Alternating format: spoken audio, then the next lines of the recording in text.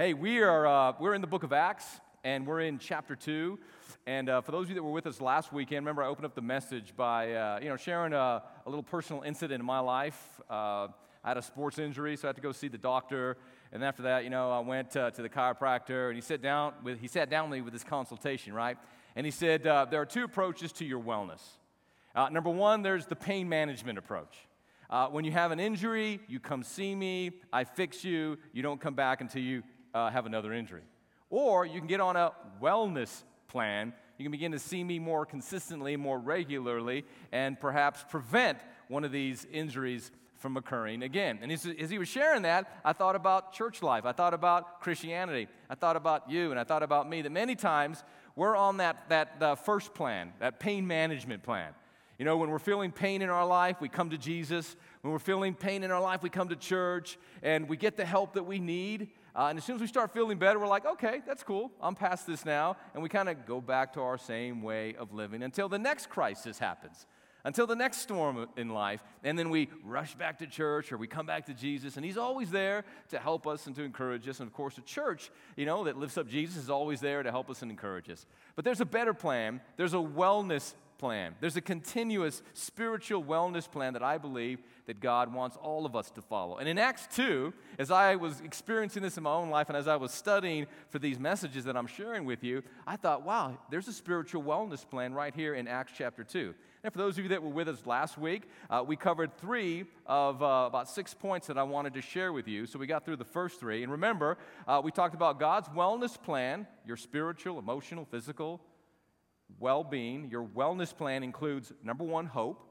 We talked about this last week and expounded upon that. Number 2, it includes a spirit-filled life that we talked about last week. And number 3, the third point that we covered, is that God's wellness plan for your life and my life includes counting the days to the return of Christ.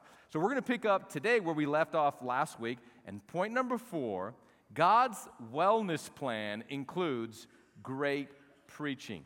Now, remember what's happening here in Acts chapter 2, right? It's the day of Pentecost.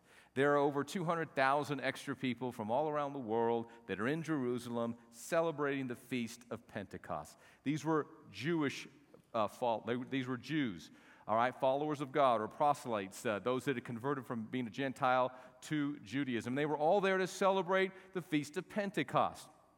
What happens? The Holy Spirit's poured out, right? 120 believers in an upper room. They're all filled with the Holy Spirit, begin to speak in other tongues as the Spirit gives them utterance. And there's this sound from heaven as of a rushing mighty wind. And the commotion draws the attention of all these worshipers. And literally, we know this, literally thousands of people gathered outside of that upper room. Well, Peter seizes the day, right? He seizes the moment. He's ready. I mean, he gives the greatest sermon preached at that moment, because it was the first sermon post-Pentecost ever preached.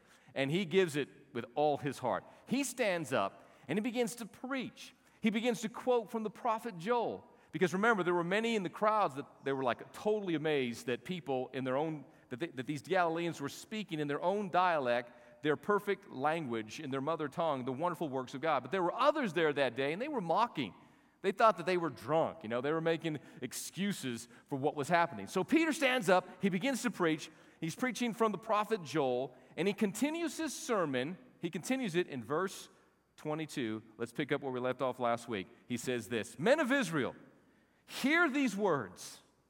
Jesus of Nazareth, a man, attested by God to you by miracles, wonders, and signs, which God did through him in your midst, as you yourselves also know. Right off the bat, Peter is saying, I present to you today Jesus of Nazareth. He is Messiah. He, and he alone, is a man that has been attested, that has been approved, that has been certified by God to be the Savior of the world. And how do we know that, Peter? How do we know that today? Peter says, because God proved or certified him as being Messiah by the miracles and the wonders and the signs which God did through him in our midst. What sets Jesus apart from all the other religious leaders that have ever lived? All the other self-proclaimed messiahs that may be alive today or may come in the future. What has and what always will set Jesus of Nazareth, Jesus of Matthew, Mark, Luke, and John, Jesus of the Bible, what has set him apart, what will continue to set him apart as the certified Savior of the world? His miracles, his wonders, his signs. Only Jesus could open up blind eyes. Only Jesus could unstop deaf ears. Only Jesus could cleanse the lepers. Only Jesus of Nazareth could raise the dead. Only Jesus could turn the water into wine. Only Jesus could walk upon the water.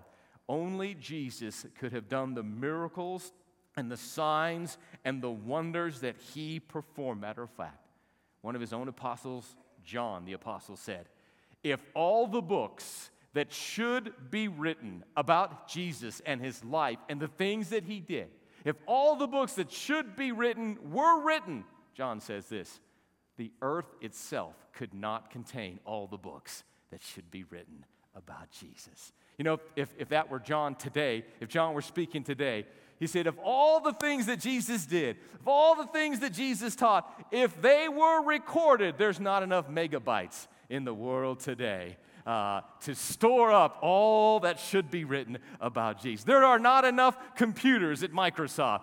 There are not enough computers at Apple. The NSA does not have storage sites large enough to be able to contain everything that should be written about Jesus. And just think of it, child of God. He's your Lord. He's your Savior. He's your Redeemer. He's your Messiah. He's the one that gives meaning to life. And he's living in our hearts. Peter goes on, verse 23. Him, Jesus, being delivered by the determined purpose and foreknowledge of God, you have taken by lawless hands and have crucified and put to death. Now you have to understand, Peter gets real deep here theologically, okay? He talks about the predetermined, predestined, foreknowledge plan of God related to Jesus. Now, what you have to understand is Jesus Christ was not murdered because nobody could take his life from him. Nobody could kill Jesus without his consent. He was God in human form. He said, no one takes my life. I lay it down willingly. So Jesus, when he died on that cross, he gave up the ghost, the Bible says. He gave out his life, his last breath for you, for me, for the whole world. But still, man's responsible for nailing him to that cross. That was a criminal act. It was a criminal act. It was a lawless criminal act for them, for Rome, along with the Jews at that time, those who conspired against Jesus, to nail him to that cross and to kill the spotless, sinless Son of God. It was a lawless criminal act because Jesus was innocent. But yet, there is a bigger picture. There was something that God was using this, and God was working behind the scenes. It was the predetermined purpose, divine plan, and foreknowledge of God that this would take place. You see, it never took God the Father or the Son or the Holy Spirit, the Holy Trinity, never took them by surprise when Adam sinned in the garden. The Bible tells us that Jesus was the Lamb of God slain before the foundation of the world. The Father, the Son, the Holy Spirit knew in eternity past that one day the second member of the Godhead, Christ, the pre-existent, pre-eternal second member of the divine Godhead, would have to take upon himself human form. He would have to humble himself. He would have to set aside his royal crown, take off his royal robe, put down his royal scepter. He would have to humble himself and be born of a virgin and take on human flesh and human form that he might redeem mankind, that he might rescue mankind from sin and bring us back into relationship with God. God knew this in eternity past. It was the determined foreknowledge of God. Yet, though we see the sovereignty of God at work in the crucifixion of Jesus, still there's the responsibility of man. Man carried out this heinous crime against the Son of God. And Peter's basically saying, you're all guilty. Okay? And then verse 24 goes on, whom God raised up, having loosed the pains of death, because it was not possible that he should be held by it. For David says concerning him. Now, remember last week we went through this. Peter was quoting Joel. Now he's going to quote the book of Psalms. Now he's going to quote the prophet David. Verse 25. For David says concerning him, I foresaw the Lord, Jehovah, always before my face, for he is at my right hand, that I may not be shaken. Therefore my heart rejoiced and my tongue was glad. Moreover, my flesh also will rest in hope, for you will not leave my soul in Hades or hell, nor will you allow your Holy One to see corruption. Now, every time the Jewish people would read this section of Scripture in the book of Psalms, they thought it was David talking about himself. Peter's about to pull the veil of revelation knowledge away from what was blinding their eyes so that they could get this revelation that David was not talking about himself. David was talking about Messiah. He was talking about Jesus. This is actually a messianic prophecy about Jesus. And they're about to get this for the first time. Verse 28, you have made known to me the ways of life. You will make me full of joy in your presence. Men and brethren, let me speak freely to you of the patriarch David, that he is both dead and buried, and his tomb is with us to this day. In other words, David wasn't talking about himself. His body saw corruption. His tomb is with us today. His bones are still here in the earth. Therefore, verse 30, being a prophet and knowing that God had sworn with an oath to him that of the fruit of his body according to the flesh he would raise up the Christ to sit on his throne, he, foreseeing this, spoke concerning of the Christ, the resurrection of the Christ, that his soul was not left in Hades. Whew, this is heavy-duty stuff, okay? Now, every Jewish person that was there that day understood what Peter was saying because they studied the Scriptures. They knew the Scriptures like the back of their hand. They memorized these Scriptures. And when Peter applies them to Jesus, boom, revelation knowledge comes for the first time. They're like, whoa, all my life I was raised thinking that this was David talking about himself. He says, no, it wasn't. It was the prophet David talking about the Messiah. Just like we look back to Jesus and put faith in him, Old Testament saints looked forward in faith to Jesus and put faith in him. And King David knew, because the Holy Spirit revealed it to him, that from his lineage would come the Savior of the world. I mean, how awesome is that? How would you like to know that your son would eventually bring into this world the Savior himself, Jesus Christ?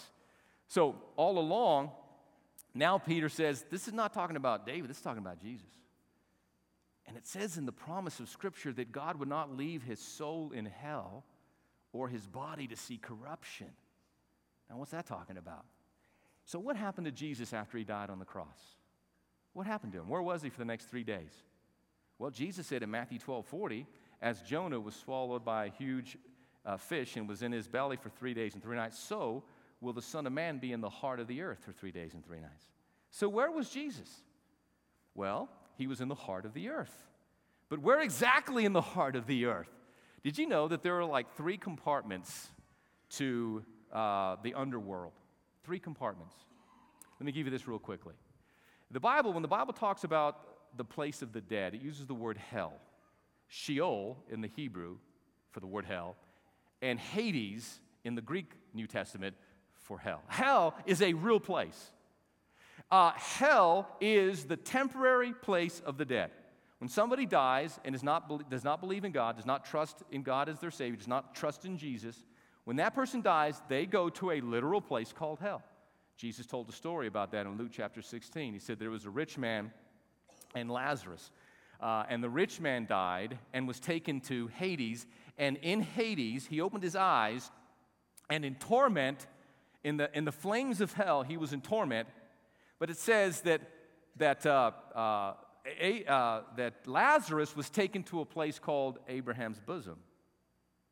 So in the underworld, there's a place called Hades, or Sheol. It's the temporary place of the dead. It has fire, which is a Greek word Gehenna, which is another term that's used to describe hell. It's a place of torment that was not intentionally, originally created for man. Jesus himself said hell was created for the devil and his angels. God does not want a single person to go there, but anybody can go there on their own accord if they simply reject Jesus. Now, I know, talking about hell makes people feel real uncomfortable and maybe a little hot, okay? You know what I'm talking about? But it's in the Bible, and we need to learn about what Scripture teaches about these important doctrines. So where was Jesus for 3 days? He was in the heart of the earth. Well, was he in hell, Gehenna? No. He wasn't in there burning and suffering for our sin. He never committed sin. He became sin, and he justified the claims of God's justice as he hung on that cross and said, "It is finished," paying the price for you and me. So where was he? Remember when Jesus hung on that cross, there were two thieves, one on his left, one on his right? Remember, one on his left derided him, but the one on his right said, he intervened and said, hey, we deserve to be here. This guy doesn't. And remember what that thief told Jesus when he hung on that cross? He said, "Lord, when you come into your kingdom," he confessed him as Lord. He knew he had a kingdom, and he knew he was going to go to heaven from which he came. And the guy said, "Would you put in a good word for me?" Actually, he said, "Would you remember me?" You know what Jesus told that guy? Jesus told that guy this. He said, very, very, very precise what Jesus said. What did he say? He said, "Today you'll be with me in paradise." Look it up for yourself. Jesus told that thief on his right, he didn't say, "Today you'll be with me in heaven," because he wasn't going to heaven yet. He said, "Today you'll be with me in paradise." Not only in the underworld is there hell, Tartarus, which is the temporary place of the dead, but there's also this place called paradise, or Abraham's bosom. This is where the Catholic tradition derives their understanding of purgatory, a holding compartment. Now, purgatory is not a thoroughly scriptural teaching. Don't mean to offend any Catholics. I was raised a Catholic. Okay, they got a lot of good doctrine, but just like all of Christianity, we got some bad doctrine too. Purgatory is not a real place. Paradise was. Paradise was the temporary holding place for all the righteous dead. You see, when Abraham died and Sarah died, when Joshua died, when David died, when Isaiah and Ezekiel and Samuel and all the Old Testament saints died, they couldn't go to heaven yet. They went to this place called Abraham's bosom, paradise. And when Jesus gave up the ghost and physically died, the thief that was on his right, that very moment, he died, then Jesus died, and boom, they both showed up in paradise together. I mean, how cool would that be, right? Jesus shows up, everybody recognizes him, like, "Who's your friend?" Because this is my friend. You know, he just got saved. He's my most recent convert. And he's like high-fiving Abraham and Isaiah and Jeremiah, like, "Welcome, man. You barely got in, dude. You barely got in," right? It's like some of you, right? Where you barely got in. Now, Peter also tells us that there's this place called Tartarus. Tartarus, Tartarus. 2 Peter 2:4, Jude, verse 6. Tartarus is separate from paradise, or Abraham's bosom, separate from Sheol, or Hades, the temporary place of the dead, where the Gehenna fires are burning. Okay? Tartarus is this own separate compartment, and it's a place where angels, not the angels who fell with Lucifer a long time ago, but angels who sinned back in the book of Genesis, they left their assigned habitation and they did some really bad things, okay? And we can only assume what those bad things are, okay? Genesis 6 talks about angels and the daughters of men, and I'm not going to get into that right now. But these angels were put in a place called Tartarus, and they are held in chains there, okay? Now, the Bible also talks about a bottomless pit called the abyss, all right, in Revelation 9:2. The abyss, this compartment in the earth, is a bottomless pit. Lucifer one day will be bound by chains and thrown into the bottomless pit for 1,000 years during the millennial reign of Christ on the earth, when we will rule and reign with Jesus for 1,000 years. At the end of the 1,000 years, for God's predetermined foreknowledge, purpose, and plan beyond our ability at times to comprehend, Lucifer, Satan, will be let out of the bottomless pit one last time, and then after that, the great white throne judgment, and then there's another place mentioned in the Bible called the lake of fire. The lake of fire, Revelation 20:14. And then what happens is this: all of the unrighteous dead will come out of hell, will stand before the great white throne judgment, and their names, if they're not written in the Lamb's Book of Life, which they won't be. That's why they're standing at the great white throne judgment. If you've accepted Christ, you will not stand before God at the great white throne judgment because your sins have already been judged by Christ 2,000 years ago. You'll stand before the bema seat of Christ or the judgment seat of Christ, and you'll be judged not for your salvation, but for your works, what you did while you were in the body to determine the awards or the rewards that you will have in eternity, okay? So it's separate. So at the great white throne, the books will be open. Whoever's name is not written in the book of life will be thrown into the lake of fire. Hell will be thrown into the lake of fire. Satan and all his angels will be thrown in the lake of fire. The angels in Tartarus will be thrown in the lake of fire. Everything will be thrown into the lake of fire.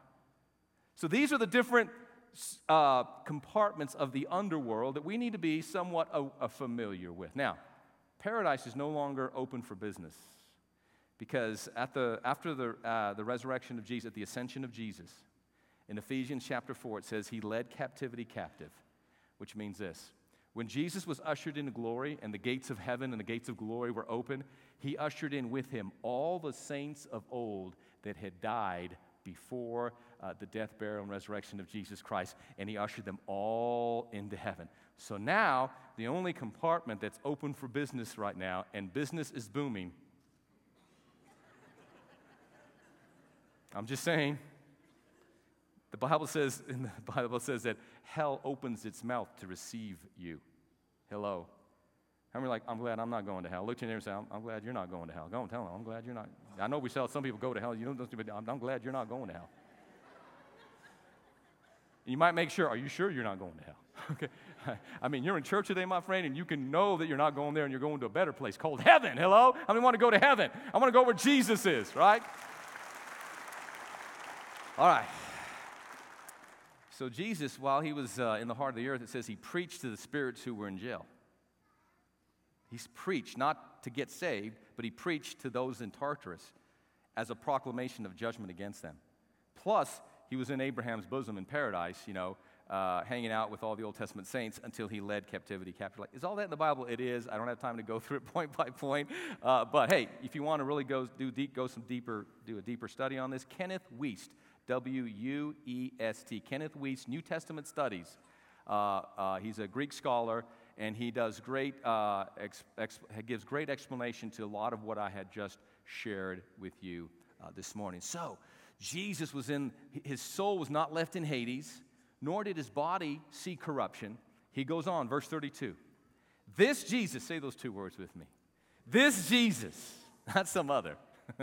This Jesus God has raised up, of which we are all witnesses.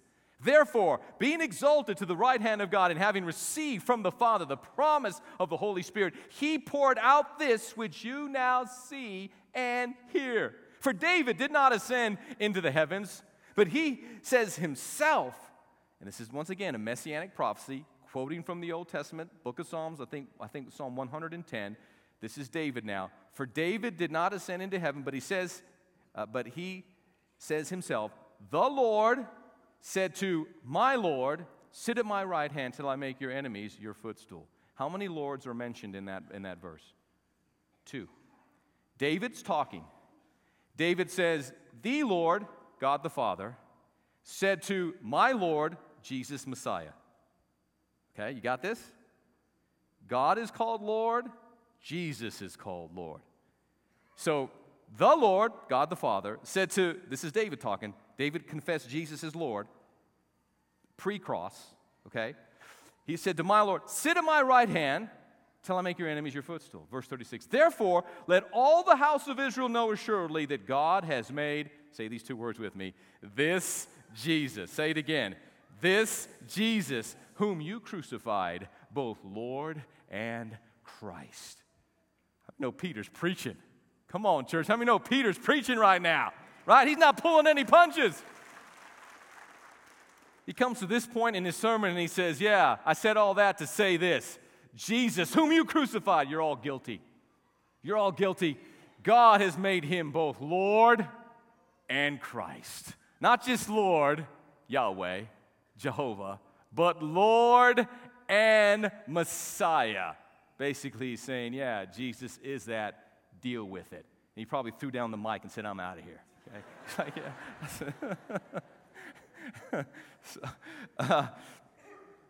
Now, this message contains what Roland Hill, a famous preacher of long ago, made popular: ruin by the fall, redemption through the death of Jesus, and regeneration through the power of the Holy Spirit. Ruin because of the fall, but redemption because of Jesus, and regeneration through the power of the Holy Spirit. So, God's spiritual wellness plan for your life and my life, it includes great preaching. You know what makes a sermon a great sermon? Because it gives me goosebumps? No. You know what makes a great sermon a great sermon? Because the preacher makes me laugh? No. You know what makes a sermon a great sermon? Because I have these wonderful thoughts that enter into my mind? No. You know what makes a great sermon a great sermon? A great sermon is only a great sermon when that sermon is about Jesus. Amen. I mean, if you hear somebody preaching and they never mention the name of Jesus, and they never mention his death, burial, and resurrection, and the power of the Holy Spirit, I want you to know you heard a great motivational speech, but you didn't hear a sermon. I want you to know that if you hear somebody claiming to be preaching a sermon and they never preach Jesus and they never mention Jesus, you have heard a really good chit-chat. You've heard somebody that has great oratorical skills, granted, okay? But you haven't heard a sermon until you hear the name of Jesus mentioned in that sermon numerous times. And number two, you have not heard a great sermon until a great sermon not only includes preaching about Jesus, but you have not heard a great sermon unless a great sermon is filled with good Holy Scriptures. Preaching the Word of God. Preaching the Bible. Amen? But number 5, God's wellness plan includes, number 5, action. Action. Look at verse 37 and 38. Now, when they heard this, they were, what? Say it with me out loud. Cut to the heart. Say it again. Cut to the heart. When they heard what? The sermon. The sermon was so powerful, it was so anointed, when the thousands, you're going to find out that there were thousands gathered there. You're going to find out in just a moment. There were literally thousands gathered there, okay? When they heard this sermon, they were, say it with me again, cut to the heart. Now, I had to stop there, and so in my studies I said, Lord, what's that? What is that Greek word for the word pierce or the word cut? It's the Greek word katanuso, and it means this: to strike violently or to stun. It says, when they were struck violently by the truth. You know what it means to strike violently? I want to strike this table violently, but I don't want to break it because it was expensive, okay? Can I have a volunteer up here, okay? To strike violently. Good preaching is when you are struck to the heart violently with truth. And it's like the Word of God's like a sharp two-edged sword, and it pierces your heart, and it pierces my heart, and it stuns us back to life. I think of, an AED, and I think when somebody's heart goes dead, they go code blue, right? And they have those paddles, right? And they say, clear the room, clear the area, here we go. And they put them, boom! Nothing happens yet. And they go, another time, turn up the voltage, and then, boom, the guy jumps. Well, I've seen it in the movies, the body shakes, right? And then his eyes pop open, and they bring him back to life. They bring him back to life. That's what a good sermon does. It puts the AED, the pads of heaven, of the divine truth of Holy Scripture upon your spiritual heart, boom, and it pumps in life. And if the sermon hasn't cut to your heart, if it hasn't done that, it's not a sermon. I think far too many sermons are coded with coding these days. You heard me right? Too many sermons are coded with coding these days. I was visiting my mom over the last couple of weeks, in Albuquerque, and bless her heart, man, she's nursing her knee's hurting her, right? So they're working on it, but they gave her some strong pain medication, Tylenol 3 with codeine in it. And I know, I would know when she would take one of those pills, because we're talking, hanging out, having a good time. Next thing I know, she's out. She's out, man. I'm like, okay, I'll find something to do for the next couple of hours. You know what I'm talking about? And I thought, that's like a lot of sermons today. People hear a lot of sermons today, and they're coded with coding, because they're like, when's church going to be over? What are we going to go eat? Wake me up when he's done. Yeah, hello. Well, we need some sermons that cut to the heart. And he goes on and they said to Peter and the rest of the apostles, men and brethren, please look at this, men and brethren. Say these last 4 words out loud with me. What shall we do? Say it again. What shall we do? One more time. What shall we do? You know, at the end of every great sermon, I don't care if the preacher fumbled through his words, mispronounced words, got certain things in the message wrong. If the name of Jesus was proclaimed and the Holy Scripture was expounded upon, it's your responsibility and my responsibility at the end of that sermon to say, God, what must we do? What should we do, Lord? Every time we hear a message, every time we hear a sermon, every time we read the Bible in our own personal devotional, reading through the Bible in a year, we should get to a place, Lord, what would you have me to do? What are you saying? What are you speaking to my heart today? And what would the Holy Spirit have me apply in my life today? So that's what they did. Thousands said, what shall we do? Verse 38, Peter said to them 3 things. Repent, and let every one of you be baptized in the name of Jesus Christ, number 2. And then for the remission of sins. And then number 3, you shall receive the gift of the Holy Spirit. Repent. What is repentance? You know, ours is not a tearless faith. You listening to me? Our faith is not a tearless faith. There is a godly sorrow. There's a sorrow of this world that leads to death, but there's a godly sorrow, my friend, that leads to a place of repentance. And what is repentance? It's turning to God. All of us begin this world with our back turned against God. And when we repent, we do an about face, and we turn our back on sin, and we turn our hearts and face towards God.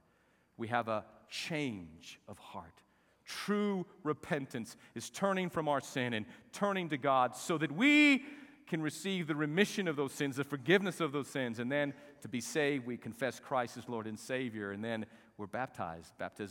Water baptism doesn't save us, but it's how we make a public profession that our faith is now in Jesus. And then what happens next? We receive the gift of the Holy Spirit. And then number 6, God's wellness plan includes family. You know, my friend, God loves the family. God believes in the family. We're in a time in our world today and in our culture today where you can barely recognize what a family is anymore. The definition of the family has been so twisted and so distorted, and we just slap that label family on everything and anything. And it undermines and undercuts the true biblical definition of what a family really is, and the value and the importance of a family. Dr. Kenneth Ginsburg, who practiced adolescent medicine at the Children's Hospital of Philadelphia, the author of Building Resilience in Children and Teens, explains connectedness is the biggest thing you can do to encourage your child to be healthy and to have a healthy lifestyle. Connectedness. According to the research, people with a strong connection to their families are less likely to do drugs, to be more engaged in school, and even be good drivers. They threw that one in. I'm like, okay, that's good. We need more connectedness in Lubbock. But most of all, the research says a strong connection with your family will give you the ability to deal with the stresses of life and rise above the difficult circumstances. A recent paper in the journal of Pediatrics reported that children and teens who eat with their families at least 3 times a week are less likely to be overweight, eat unhealthy foods, and be at risk for criminal behavior and activity. Just a simple meal with your family. Why is that important? Because look at what Peter says in verse 39 through 41. For the promise is to you and to your children, number 2. And then to all who are far off, as many as the Lord our God will call. And with many other words, he testified and exhorted them, saying, be saved from this perverse generation. I looked at that word perverse. When he said, be saved from this perverse generation, that word perverse is scolios. It's where we get our word scoliosis. And the Greek word means this. It means twisted. It means warped. It means curved. It means bent. Did you know that we need to be saved from a twisted, warped, curved, and bent culture that we live in today? God wants to rescue us from the perversion in our generation today. And then verse 41, it says, then those who gladly received his word. Say that with me. Then those who gladly received his word were baptized And that day, about 3,000 souls were added to them. How many souls? 3,000. Christianity started with how many? 120 in the upper room on the day of Pentecost. But after Peter preached this great sermon, right? 3,000 were added. So now the church is 3,120. Who's counting? God is. Hello? How many know God likes big churches? How many know that God likes lots of people being saved? How many know that God so loved the world that He gave His only begotten Son so that all the world could be saved through faith in Christ? Amen? He didn't send His Son in the world to condemn the world, but to save the world. But please understand the extent of God's promise. Number one, to you. Number two, to your children, because God loves the family. And number three, then to the rest of the world. Listen, number one, to you. Everything begins with you, but does not end with you. Please listen to me closely. Your own salvation is more important and should be more important to you than anything or anyone else in all of life. Your first priority in life is to secure your own personal salvation in Christ. So the most important question is this, my friend, listen to me. Is it well with your soul today? Do you know that if you breathe your last breath here on earth, you'd breathe your first breath in glory? Do you know that there is a place reserved for you in heaven, as Jesus promised? Because Jesus said, what profits a man or a woman if they gain the whole world, but in the end they lose their soul? There are so many people in our world, they're gaining the whole world at the expense of their own souls. They're not ready to meet God. That which is of first and most important business is it well with your soul? This promise is to you. Number two, it's to your children. To your children or your children to be. Listen, you know everything you need to know about a person and a church and a society based on how they treat children. Everything you need to know is based on how somebody treats a child. One day the little kids were trying to rush to get to Jesus and the disciples were holding them back. And Jesus said, whoa, wait a minute. Suffer the little children to come unto me. Let the little children come unto me. And He gave a powerful lesson that day. He said, unless all of you be converted and become as one of these little children, none of you will inherit the kingdom of heaven. For such is the kingdom of heaven. And Jesus gave strong words. You should never hurt one of these little ones that believe in me. If you ever hurt one of these little ones that believe in me, it would be better off that you were not ever born. Jesus said this. Or that a millstone were tied around your neck and you were thrown in the depths of the sea, lest you hurt one of these little ones that believe in me. God loves the family, and God loves children, and God wants us to love and care for children. Listen, next to yourself, what should claim your most earnest attention is your children. You see, the man who devotes himself to ministry, building big churches, or building a business, or personal pursuits, or other hobbies or other enterprises, all while neglecting his own family. Paul, writing to Timothy in 1 Timothy 5:8 says this, that man has denied the faith and is worse than an infidel. You know, God loves children. It is a monstrous evil to be disengaged from the spiritual, emotional, and physical well-being of your children. The problem in America today is that we are a fatherless generation. We have so many men who are AWOL, absent without leave, when it comes to them being involved in the life of their children. Not only your children, but all children. Listen, you don't have to have children to love children. Jesus was never married. That wasn't His calling. He never had a child, but He loved children. You don't have to have children to be committed to minister to children. You want to know about somebody? You want to know about a church? You want to know about a society? See how they treat children. You know, in this Beyond project, a $15 million project, we built 82,000 square feet of added space, and the majority of that space went towards children. Why? Because we make kids a priority here at Trinity. Kids come first. That's why you should never, ever hurt a child.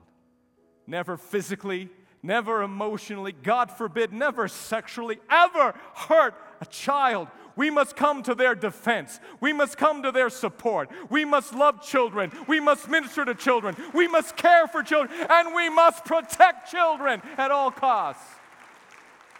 such is the kingdom of heaven. It's to you, then it's to your children. You know, I love preaching to men. I believe men want to be addressed as men.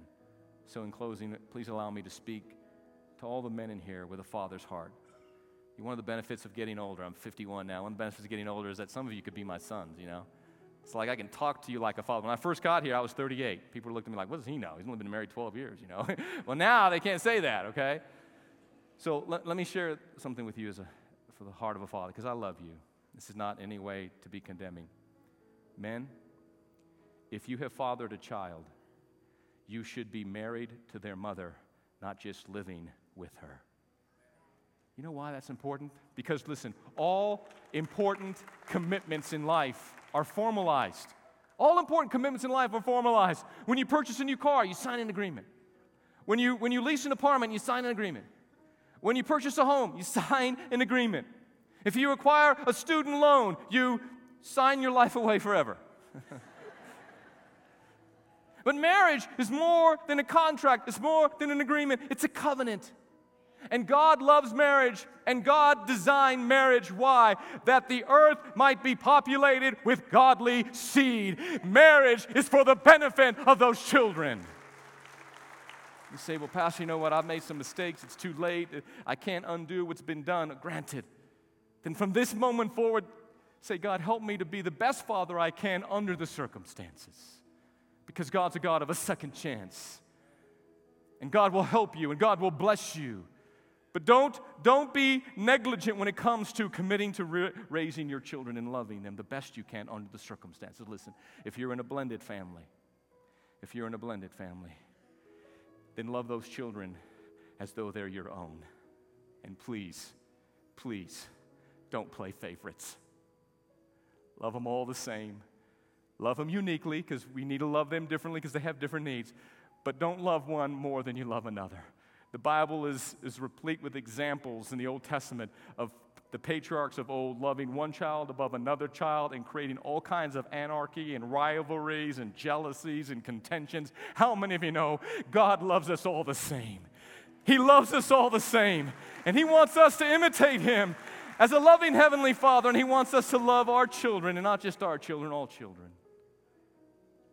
I love little kids when people are coming out of church and I get to maybe hug them or give them a high five, because you know what, they're not my kids, but they're God's kids, and we love all kids, amen?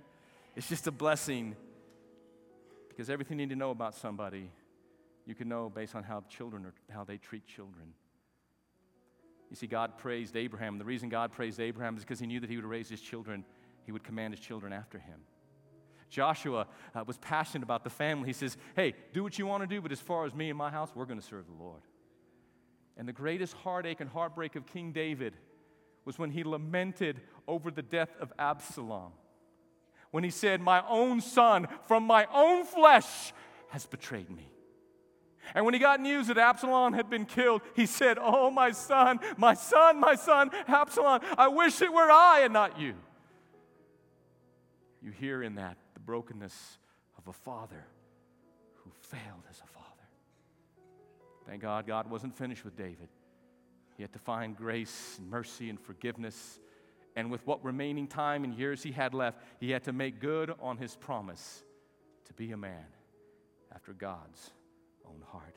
I remember, and I'll close here, I remember when we had the director of the Family Research Council, Tony Perkins, at our Heartline Women's Clinic. His organization did extensive research, and they found this out. This is hope for every single parent in here whose father or mother may be absent from the picture.